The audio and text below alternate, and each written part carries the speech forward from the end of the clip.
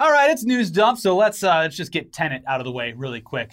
There simply cannot be more twists and turns in the actual movie itself than in the lead up to the release of Christopher Nolan's latest film. Release dates have been constantly and consistently pushed, and the latest news on that front was that the whole world would get to see the film before the United States, a move that we enthusiastically supported, only to find out that Warner Brothers' plans were just to move forward with the release here in the States in select markets shortly after the worldwide release. And we've said time and time again, not a great idea. And it'll probably get pushed again here in the United States. Yeah, but we also understand why Warner Brothers would move forward with such an aggressive release date for the film in the midst of a pandemic that is still very much happening and will continue to spread throughout the next month or so before Tenet is scheduled to be released in select markets on its tentative release date of September 3rd. They run the risk of having the film leak online, which it totally would, albeit in less than stellar quality, which we would assume for this film would be a deal breaker for most. Yeah, even in the best quality, it'll have Chinese subtitles. Yeah. So, anyways, despite the fact that moviegoers would be risking their health, possibly their life, to see the film in a scenario that obviously isn't best suited to lower the risk of transmission, indoor movie theaters are actually allowed to operate in 45 states right now in America. It's just that most keep moving their opening dates back to coincide with Tenet's release. So essentially, whenever Tenet does come out, that will be the official opening day for most theaters in the country. Yeah, according to a report on IndieWire, they, quote, spoke to exhibition sources in some of the riskier regions who questioned whether they will make the date. But it's clear that most of the nation's cinemas will open as allowed. They are not irresponsible people, but their company's survival depends on this, and they will play Tenet. They also, quote, compiled an exhaustive list of theater opening rules now in effect. Based on this data, only Arizona, California, New Jersey, and New York face indoor theater closing statewide. Arizona has an August 9th reopening date. The others do not have a date. Some urban areas such as Seattle and Detroit also do not have approval. All told, even if all of California and New York couldn't open and a few other areas besides, more than 80% of the population would still have the potential to see Tenet in an indoor theater. Now, again, this is Sorry, city folk. Yeah, this is one for the country folk. Yeah. Now, again, this is all predicated on the idea that people would flock to see this movie in theaters despite the risks involved, and that Warner Brothers and the theater chains would risk the potential bad PR and outbreak scenarios in favor of returning to normalcy as fast as possible. So, like we've said time and time again regarding this film, we really just kind of got to wait and see. I mean, we're still leaning on the side of this probably not happening as scheduled, but at this point, who knows? I like the Herman idea. Cain died for Trump. Are you ready to die for Christopher Nolan? I like the idea of going to see Tenet becoming a culture war topic. Yes, where, yeah, it's political. Yeah, supporters of the president and opponents of masks and social distancing make seeing Tenet like a part of their identity. Yeah. They're like, sorry, libs, going to go see Tenet. And, you know, a non-insignificant portion of the population who does go see it for that reason would walk out and go, well, I don't understand a damn thing that happened, but I expressed my freedom to go see it. That's why it's funny. Yeah. What the hell is this? Well, I don't know what I just watched, but at least I got to trigger some libs in doing it. I'm going to be thinking about this movie for a long time. Yeah. And I'll have plenty of time to do that in a hospital maybe bed. a few of them end up getting really into cinema because of it. Yeah, it'd be a great thing. You know what? I originally just saw this movie because I knew it would piss off The libs. but you know, I think I'm gonna probably check out more of this guy Chris Nolan's films. They're real mind benders. You guys seen this Inception movie? It's got that Leo DiCaprio running upside down and sideways. Hey, come on down to my place. We're gonna do a non-social distance viewing of Citizen Kane. Really trigger the libs. I hear it's the greatest film ever made. Yeah, got to check it out. Anyway, now, let's move on now to gaming for a few minutes because we, along with at least a few other people out there, were a little concerned with the big Halo reveal from Microsoft's recent Xbox Showcase event. And while we're still extremely curious about the game, and we'll certainly be playing it, because we've been playing this series since it first launched when we were children. Yeah, decades ago. There were a few aspects of the reveal that left a lot to be desired. Most notably, the lack of any announcement or footage of the multiplayer aspects. And of course, those graphics. Yeah. We'll get to the multiplayer stuff, but let's focus on those graphics right now, which were really, quite shocking when compared to screenshots of previous titles that had been released many years ago on older consoles. Mm-hmm. We've already stated before that, yes, the game is aiming to play at a much higher frame rate and in 4K, so some concessions will need to be made. Sure. But it really did look kind of bad, especially for Microsoft's premier launch title for their new next generation console. Like, you got to come out the gate very strong and fast. Yes. And anyway, the team at 343 has responded to the criticisms, and they're working on it. Yeah. But also, it's a design aesthetic that they were aiming for on purpose, I guess. It makes it better, I think. No, my game doesn't look like shit. That's it's meant to look like aesthetic. Yeah. From an official blog post, quote, "With Halo Infinite, we're returning to a more classic art style, which was a key message going back to the very first reveal that garnered enthusiastic and positive responses. This translates to a more vibrant palette, cleaner models, and objects with less noise, though it doesn't mean less detail. Well, while we appreciate this may not be everyone's personal preference, we stand by this decision and are happy to see it resonating with so many fans around the world. The second theme being discussed involves visual fidelity. Negative feedback in this area includes comments around characters and objects appearing flat, simplistic and plastic-like, lighting feeling dull and flat, and object pop-in. We've read your comments. We've seen the homemade examples of retouched content, and yes, we've heard the Digital Foundry assessments. In many ways, we are in agreement here. We do have work to do to address some of these areas and raise the level of fidelity and overall presentation for the final game." Now, having said that, they have, 3 months? 3.5 months to do this? Yeah, I mean, it sounds like it's probably just, like, it's probably not that hard. I think they can do it. Well, I don't think it's going to be that big of a deal, but it's like you would think that you wouldn't use, as they say further in this, a week's old rendering for the trailer when it's your biggest moment of the year to hype up the release. I just remembered while you were reading that when the Halo Master Chief Collection came out a few years ago, one of the biggest critiques was that the new games, they look great, but in terms of actual gameplay, it was harder to tell which types of enemies were what. It was harder to see enemies. The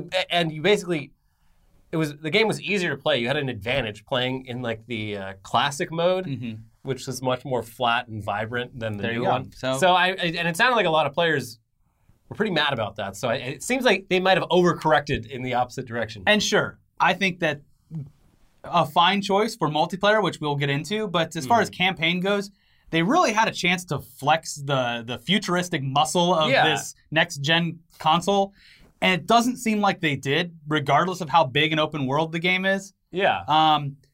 Anyways.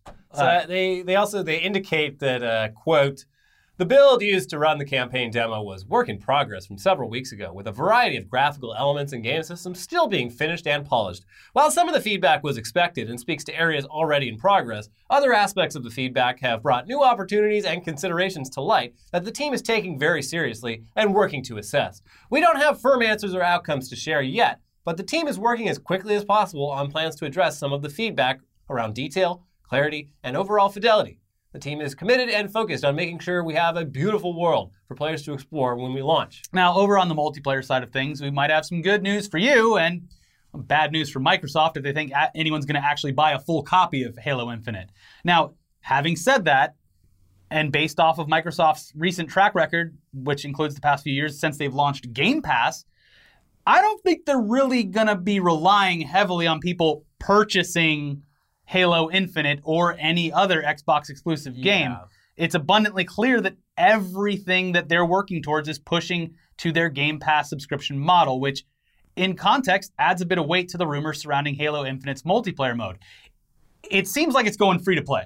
Completely free to play. So, update after we filmed this video, it turns out that, yep, it's confirmed Halo Infinite multiplayer will be free to play. It says here right on this tweet that they tweeted after we filmed, "Halo is for everyone. We can confirm Halo Infinite multiplayer will be free to play and will support 120 frames per second on Xbox Series X. More details will be shared later."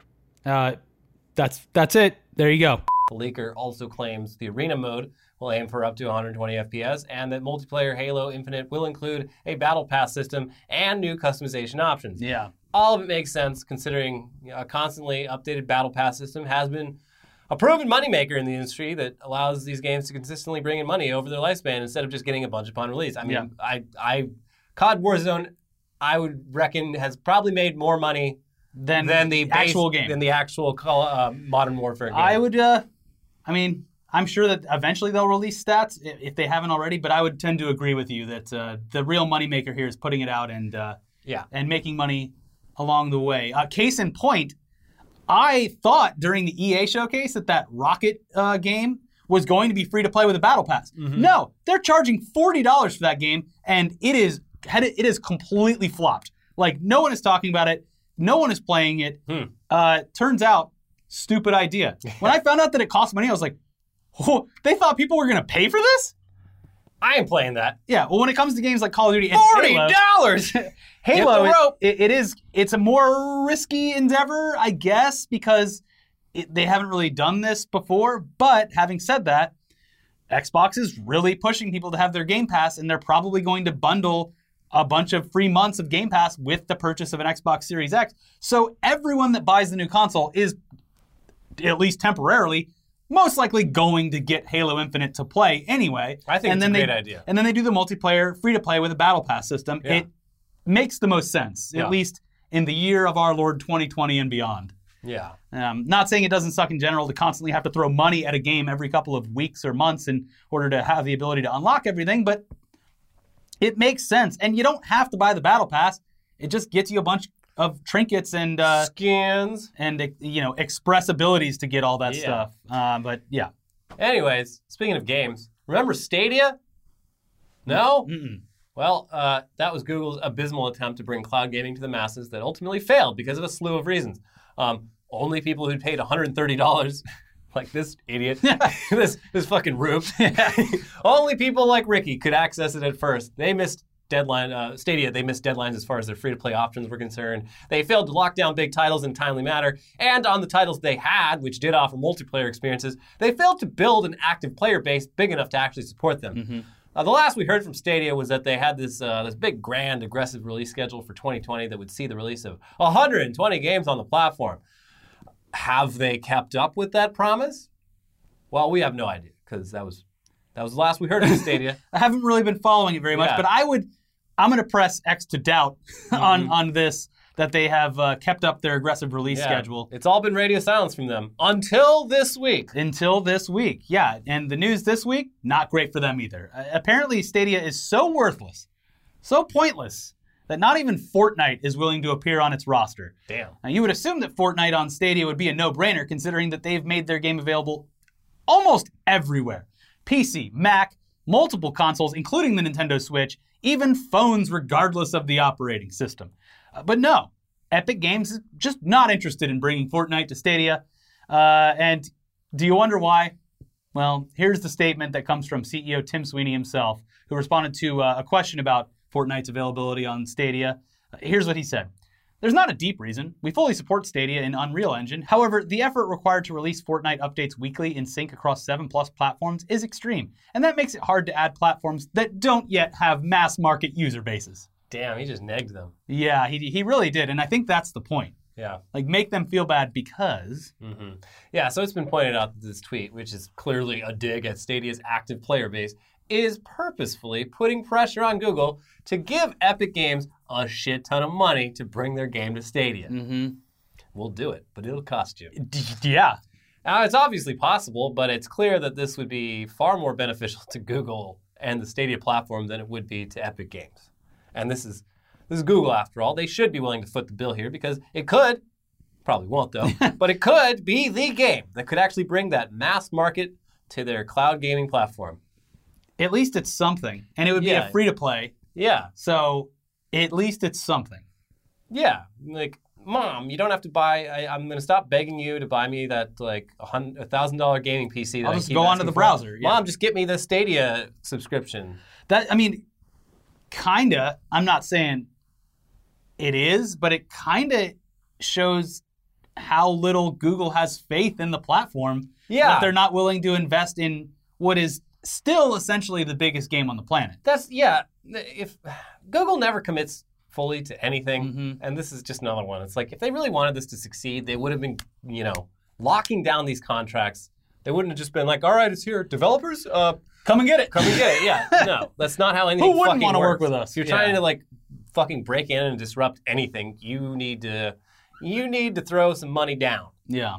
And moving on, though, remember last week when we spoke about Comic-Con at home and how it was completely confusing because we really didn't have any idea what was happening when or where? Now, honestly, I'm sure I could have done a better job of tracking down certain things where they were going to happen live across multiple outlets, and there were many involved. But I just didn't really see the point because all the actual important stuff would have been available and shared at some point afterwards anyway. Right? Why would I care about watching it live? Yeah. Well, apparently, we weren't the only ones who weren't exactly hooked by this new pandemic-induced experience because it looks like Comic-Con at home was just a flop all around. Yeah. So, per Variety, despite A-list panels for The Walking Dead, Star Trek universe, and 2 Keanu Reeves movies, Comic-Con at home cast a pale shadow in comparison to Comic-Con of recent years. Perhaps the starkest example yet of what we lose when we lose the live experience. According to data from social media analytics firm Listen First, tweets that mentioned Comic-Con at home were down 95% from 2019's live convention. Just 93,681 tweets over the 5-day event against 1,719,000 tweets from 2019. Tweets about the top 10 TV events were similarly down 93%, and tweets about the top 5 movie panels were down a shocking 99%. Oh, man. It continues. Views on YouTube, which hosted the vast majority of Comic-Con's panels, were scarcely better. Average views for Thursday, which have had the longest period for people to watch them, are hovering around 15,000 per panel. On the one hand, that's over double the capacity for Comic-Con's biggest live venue, the famed Hall H. But I'd like to interject here and say that making this available for free to an infinite amount of people on a free platform, those numbers are still very bad. Yeah. Continuing, in terms of YouTube views and social media impact, by far the best performing panel for Comic-Con at home was for The New Mutants, 20th Century Studios' long-suffered Marvel Comics adaptation, which has had its release date pushed 4 times since April of 2018. To date, the film's panel has logged just over 208,000 views on YouTube since July 23rd, thanks largely to the decision to debut a first look at the opening scene for the film within the panel itself. Still, success here is relative. The 50-second ad promoting the Comic-Con at Home panel for The New Mutants has logged over 303,000 views in 11 days. So people are like, oh, let's see what we got. Not interested. Well, that also goes into something I was going to talk about on News Dump, but I don't want to beat this platform down anymore. But typically, the trailers for things get way more views than the actual things themselves. Sure. Whether it's a movie, a game, whatever. And Venn put up a lot of trailers. Yeah. Let's stop talking about it. Continue on, Elliot. The panel for AMC's The Walking Dead, which included the announcement that season 11, will be delayed due to the pandemic, was the strongest performer for TV, logging over 84,000 views on YouTube and generating nearly 11,900 tweets. This video will get more views than the Walking Dead panel. It's sad. Pathetic. We're terrible and we get more views. Yeah. Panels for spin-off shows Fear the Walking... Is that still going? Fear the Walking Dead and Walking Dead World and Beyond? What the fuck is that? Please stop. Please stop The Walking Dead. Those panels didn't fare quite as well, earning just over 66,000 views and 21,000 views, respectively. Whew. So yeah, we know this whole Comic-Con at home thing was far from ideal, and everything would have been a hell of a lot better if the event had actually happened normally, if not for this darn pandemic that we just can't seem to shake. Yeah. But we've tried everything. We've tried everything, and we give up. Yeah. But yeah, it's still pretty shocking to see just how low the interest level really was. Yeah. Finally today, with the country suffering massive unemployment over the past few months and with people desperate not only to find work but to break into the entertainment industry, here's some good news for you. And good being a word. Yeah. You, yes you, can be an influencer's assistant, pulling in around $25 to $30 an hour. Damn. If you're okay with being used and abused by a popular female celebrity. The job listing, posted on entertainmentcareers.net, starts out simply enough. I mean, it's an assistant job after all, but it quickly devolves into a description that mimics paid servitude. It's not slavery if I pay. The whole thing is quite good, but I left out some stuff. Anyways, here's some selects from the listing. A well-known celebrity/influencer with 10+ million followers is seeking a well-organized, available, diligent personal assistant to join her team. In this position, you should feel comfortable planning, managing calendar activities. Okay. Being on property around 8 hours a day. Okay. Cleaning. Okay. Cooking. Hold on. Hey, wait. Communicating with producer, videographer, editor, manager, all stylists, cleaning services, other celebrities, friends. Researching and preparing for all pre-production, production, and post-production activities. Hold on. Handling all personal tasks for the YouTuber, etc. Okay, that's seems like a lot of work. These these roles are starting to Really pile up. yeah. Uh, Anyway, that's not it. Let's continue. yeah. You must be able to remain calm, rational, and hardworking at all times. You will have to answer your phone, be on call, almost 24/7. You must keep all emotion and private life matters completely away from this world. You will deal with lots of incredibly private matters. You must be able to handle hundreds of small tasks at once. Jesus. You must be able to be the bad guy, remove emotion, handle intense conversations, and bounce back instantly from any mistakes without emotion.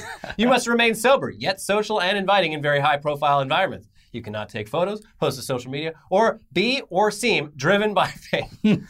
Once the COVID-19 pandemic is over, you must be willing to travel anywhere at any time. And here's some further notes regarding the position. Schedule, plan, and prepare all filming, editing, and posting from pre-production to production to post-production, managing, analyzing, and reporting social media posting and performance, YouTube, Facebook, TikTok, and Instagram. Wake the client each day with schedule, coffee, and all other requests. Organize and pack and unpack clients' bags constantly. Constantly, I love that. Must have a car and be able to drive client anywhere at any time. Actual work hours will be flexible, but generally expect to be with the client all the time with minimal days off. Wow. Sounds like a fucking dream job, it's right? flexible, but yeah, you're pretty much not going to have any free time. You're going to have to be here all the time. So yeah, you're a caretaker, you're an entire production studio, you're a social media manager, you're just a manager in general. Yeah, you're a maid, a butler. Yeah, you're a cook, you're a delivery driver, you're a chauffeur, everything. And look, the pay, all things considered, also very weird, 24/7 on call and be with me most of the time, but only 8 hours a day worth of pay. Still, at $25 an hour, it comes out to a gross pay of around $70,000, which not bad outside of any major city. But what they're describing is like at least 3 people's $70,000 job. What they're describing, typical rate in Los Angeles, I would say bare minimum, double that. Yeah. If not far, far more than that. Especially for someone who, all things considered, this seems like a person who is doing fairly well, probably making millions of dollars a year, who is then asking someone to make their life to where their entire business is just them standing in front of a camera or a phone, doing their thing for a bit, and then walking away. Just wheel me out of bed in the morning, prop me up, press record, you edit the videos, you handle all this. Dump me back in the jacuzzi. And, also deal with all of my business. Yeah, just do promotion. everything. Yeah. I'll be over here influencing. Yeah. You leave the influencing to the influencer. You better not even care about fame. Yeah, this is it's pretty incredible. And, and also just that the job they just described, impossible. Literally not possible for one person to do. Destined to fail. It's just doomed. But realistically, we can't wait to hear who this female influencer is. Yeah. And we would love to have the person who is hired secretly make a documentary about their life on the job, because that will get way more views and way more income for this person than this horrific job. But hey, economy's bad. People want to break in. It is $70,000 a year, although you'll probably last about a month before quitting. But that's this will happen. I can't wait to find out who it is. Anyways, if you're looking for a job, there you go. Enjoy it. That's the end of our show. Watch the most recent episode of Tech News Day, where the 4 biggest guys in tech, they got grilled by Congress. Yeah, and grilled being the word of the day. They got smoked and grilled. And the most recent episode of Internet Today Daily, where, what did we talk about on that one? Who knows? It was 4 days ago. Yep, can't remember. Might as well have been 4 years ago. Anyway, stay tuned for a new episode of Weekly Weird News coming sometime this weekend. In the meantime, I don't know, beat the heat. It's going to be 102 here tomorrow. Beat the heat. This is why we need theaters to come back, not Tenet. Yeah. They are air conditioning holes. Turn on the AC. Yeah. Do it. All right. Bye. Bye.